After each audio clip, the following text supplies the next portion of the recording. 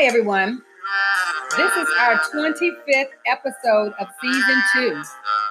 So it's time for us to take our break. So I just wanted to come in before we share for today and just let you know a few things to help you in the interim while I am away. I'm going to basically play for 3 weeks, the top 3 shows from this season. One each week. There will be a few trailers coming along.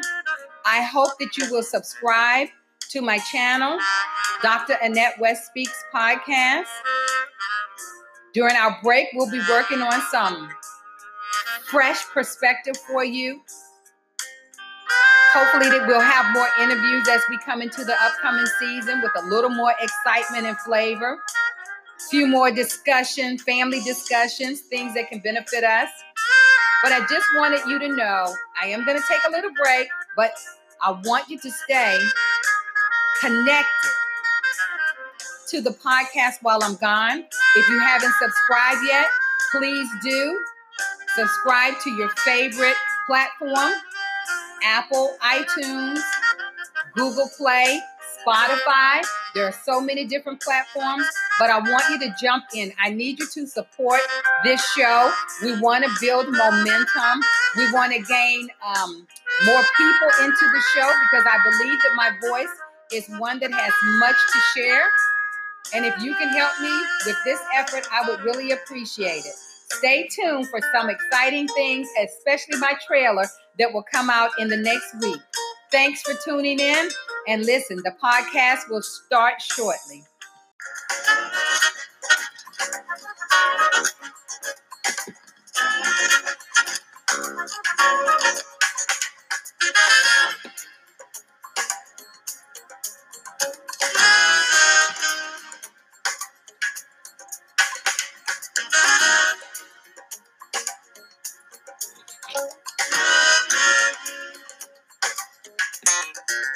Welcome to Season 2 with Dr. Annette West.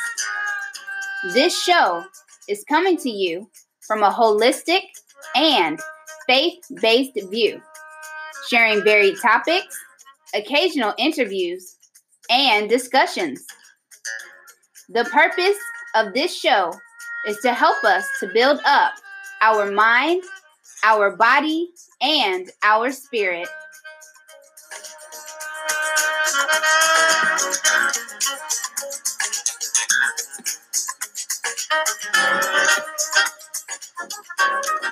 I want to give a shout out to Dr. Sax Love for allowing this show use of his jazz instrumental, Funk Jazz.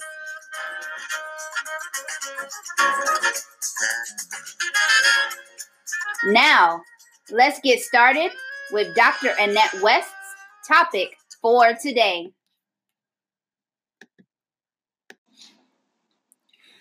Do what only your hands are required to do.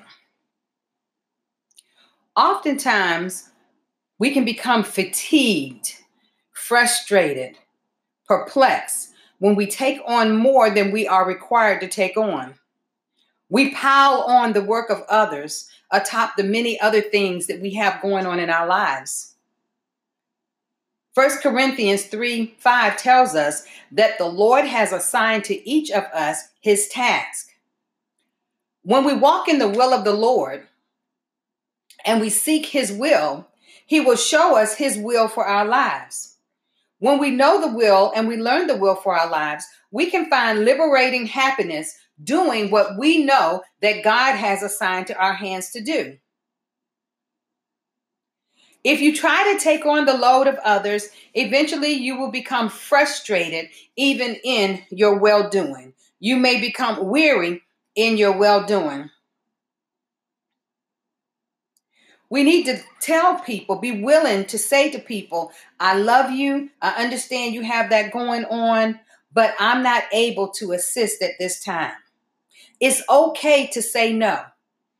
It's okay to say later. This helps us to do what we are required to do first. We will do what we are assigned to do before trying to do what other people are assigned to do. In the Old Testament, in the case of Israel, let's take a quick look at what happened in the wilderness when Moses grew overwhelmed with his workload. In Exodus 18, Moses was doing everything. He was trying to address the needs of everyone, sitting, listening, talking, no time for himself. But he had a visit from his father-in-law and former employer, Jethro, who was a very prominent and astute businessman. Jethro watched and he observed Moses, and he evaluated what Moses' leadership strengths were and his weaknesses. It says that every day Moses took his seat as judge among the people, and long lines of unhappy souls queued him from morning until evening. They came to him one by one for his decisions regarding various issues. Jethro, of course, was exhausted just watching it. And after a while, as a wise leader that he was, he pulled Moses aside and offered some advice as relevant then as it is today. Exodus 18:17 through 18 says, "What you are doing is not good. You and these people who come to you will only wear yourselves out. The work is too heavy for you. You cannot handle it alone." So just imagine God speaking those words to you, personally and presently. Imagine the Lord saying to you, you are an administrator, you are a teacher, you are a pastor, you are a volunteer, you're a parent, you're an executive of your company. You may even be a student. You're working your hardest, you're putting forward all of your energy, trying your best, but what you are doing is not good for you. What you are doing will lead to unhealthy outcomes. You will definitely wear yourself out and others. Why? Because the load that you are trying to carry, the work that you are trying to do, you cannot do it all by yourself. You can't handle it alone. And some of it's not even assigned to you. It's not even your tasking. So once you know this, once you hear this, what can you do about it? Let's look back at Jethro. He advised Moses to select some qualified people, get them organized, develop a system, get them organized, give them the necessary training, and then assign the work to them. And then only the most difficult cases should come to Moses. In Exodus 18:22 through 23, it says, "That will make your load lighter because they will share it with you," Jethro said. "If you do this, and God so commands, you will be able to stand the strain, and all these people will go home satisfied." This is business principles that God designed. These are leadership principles that God designed. Some people would say, well, they started in the military. No, it started right here in the Bible. The examples that everybody is using are pulled right here from the Bible. There is even a leadership, John Maxwell, I believe it is, has a leadership Bible that covers so many areas. We would all be wise to get a copy of that Bible and process through it. So it doesn't matter what position you hold. Just know you can't take on everybody else's work. And I believe this was the best business and management advice ever offered. Verse 24 says, the response was positive. Moses listened to his father-in-law and did everything as he said. This established the judicial system for ancient Israel, and it also transferred much of Moses' authority to others, and with it, his responsibilities. He learned to do only what he could do. because God had prepared others to do what he could not and should not do. We don't want to be micromanagers. We don't want to feel like we've got to have our hands on everything. We shouldn't feel like if we don't do it, it won't get done. We should learn how to train people in the ways of our business and our efforts, and then we need to trust that they are going to follow through. Because if we try to do it all, we are going to burn ourselves out. Now, that was an example in the Old Testament. So let's look in the New Testament to find a parallel. And we find it in the book of Acts, the 6th chapter, when the first disagreement broke out in the early church. The account is that some widows were being neglected in the distribution of benevolence. The apostles were the leaders, but they could not single-handedly take care of everyone's needs. So Peter stepped in and convened a church meeting. And in Acts, the 6th chapter, 2 through 4, this is what Peter said.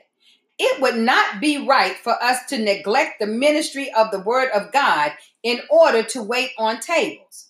Brothers and sisters, choose 7 men from among you who are known to be full of the Spirit and wisdom. We will turn this responsibility over to them and will give our attention to prayer and the ministry of the word. They did exactly what Moses had done in Exodus, the 18th chapter. We can look at this and say, wise strategic decision making. The growth of the church would have been bottlenecked and hamstrung if it had not been for strategic decision making. When the apostles, like Moses, learned to do what they could do, Acts 6 and 7 says this: the word of God spread, the number of disciples in Jerusalem increased rapidly, and a large number of priests became obedient to the faith. So while the apostles were locked into trying to do everything, it inhibited them from going forward and reaching beyond where they were. But once they had set in place the necessary leadership and informed them and trained them of what needed to be done, then they felt the liberty to go forward. Even Jesus Christ himself, the most pleasantly productive person in our history, lived by this rule. In Acts 10 and 38, the Apostle Peter said Jesus was anointed with the Holy Spirit and went around doing good. It doesn't say, listen to this, it does not say that he went around doing everything. Indeed, Jesus often left the scene while the work was seemingly unfinished, some would say. But he knew his purpose in that moment and that there were others who could finish the task. And so sometimes we may need to be the starters and then allow others to come along and get it accomplished. And then we can move forward and begin another work. At the end of Jesus' 3 years of ministry, only a portion of a tiny nation had been reached because Jesus couldn't do it all. But what he could do, he did it to the best of his ability, and he left a prominent example, a legacy of how it should be done right. So at the end of his 3 years, as I said, only a tiny portion had been reached. The world still overflowed with sick people, with lonely people, with dying people. His own region had been untouched by his message. Only spotted places had received his message. But Jesus knew how to work himself out of a job, if you think about it. He was a master delegator. He had taught his disciples well, and he had devoted much of his time to preparing that nucleus of people to take over his work, and through them, his work would continue. His cause would continue. Helping others would continue. Serving others would continue. Loving others would continue. So we can really trace this habit through Matthew's Gospels. In Matthew 4, and this was after Jesus' baptism by John and his temptation in the wilderness, this is when Jesus officially began his ministry. In Matthew 4:17, it says, repent, for the kingdom of heaven has come near. That was Jesus' core message. The next was in verse 19, come follow me, Jesus said, and I will send you out to fish for people. Well, in order to be a fisherman, you have to learn how to fish. The fisherman learns types of fish, how to draw fish in, different areas to be in to get the fish, what is needed to reel a fish in. The fisherman has learned this. But the message, the teaching had to be articulated to them. So Jesus was able to articulate his message to his followers. And then he was able to delegate the work needed to spread what he had taught. In Matthew 5, 1-2, it says, now when Jesus saw the crowds, he went up on a mountainside and he sat down.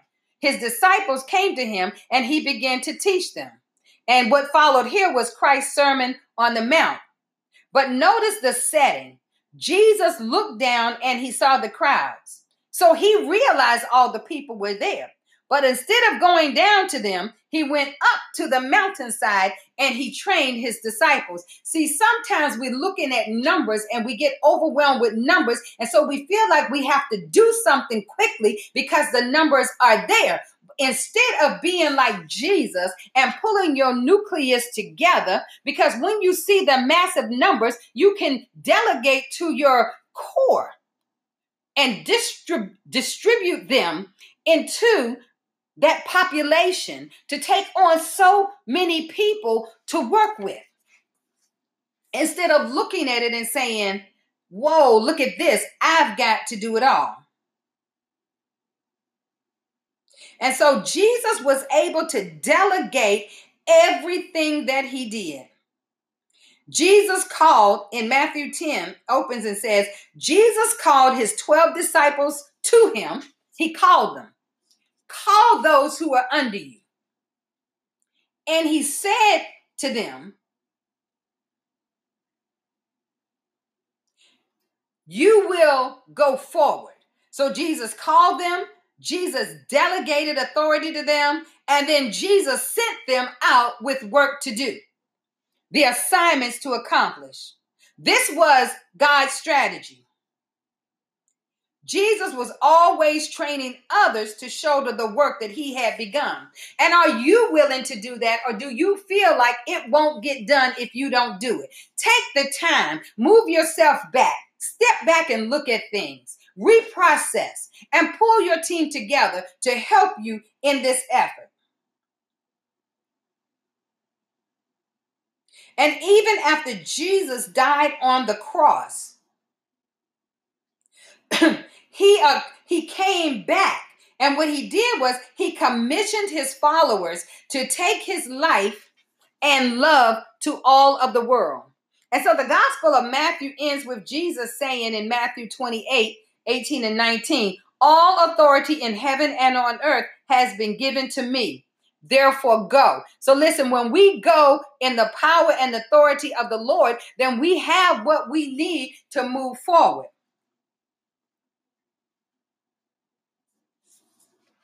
So you want to be productive, but you don't want to take on the baggage of everyone. Know your strengths. What are your passions? Build on your assets. Find the way God seems to best use you. Learn everything that you can. Because only what God wants you to do, only do what you can do. Only you can be that one. So when you have people under you, working under your direction. Train them. Trust them with the work. Don't delegate and dismiss it. You're still responsible. But be wise.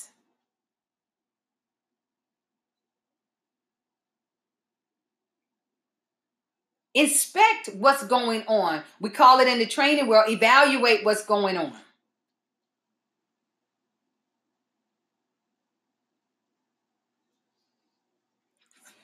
The Lord wants us to be healthy. And a part of our holistic wellness is having a strong mind, not being overtaxed and overstressed, especially when we don't have to be. And sometimes something that you are assigned may have to become number 2, meaning it didn't get finished today, but it'll get finished tomorrow. Having worked in with the government and worked in human resources, I can tell you 9 times out of 10, when I got a hot project, it was not hot. It was no more important than anything else. And so when I had a supervisor, what I would do was I would go to them and I would say, I want to fulfill these needs, but I need you to tell me your priorities of what you've sent to me. And I would sit down with that leader and we would talk about it. And then I would say, all of this can't be accomplished today. So if this is Monday and we end on Friday at 4, give me realistic time frames to meet these. I was strong enough to say that, and those that I dealt with were receptive to it. I never left my job feeling guilty that something didn't get accomplished. I trusted that I had done my best. I did what I could do. I realized that if I were to die before I returned the next day, the work would not stop without me. They'd just hire somebody else. Nothing much would change. There may be some people who would be saddened that I would be gone, but the work would continue and they would find someone to do it. And so when we realize that we don't have to carry the burdens, the baggage, the work of everyone else, and that we come to the point where we do what only we can do, that we learn how to do what our hands are assigned to, we will flow better, we will process better, and we will learn how to engage others and empower them. That's the word for today. Catch you next time.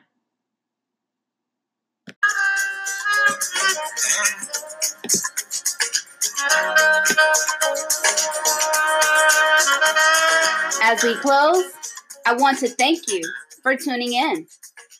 If you have not subscribed to this podcast on Apple iTunes or your favorite platform, please do so today. Share a comment and give a 5-star rating. Join my mailing list at Dr. Annette West Ministries @gmail.com. Also, purchase a copy of my newest book, Holistic Wellness, Mind, Body, Spirit, on Amazon or at drAnnetteWestMinistries.org webpage. Keep tuning in every week. I guarantee you will be blessed.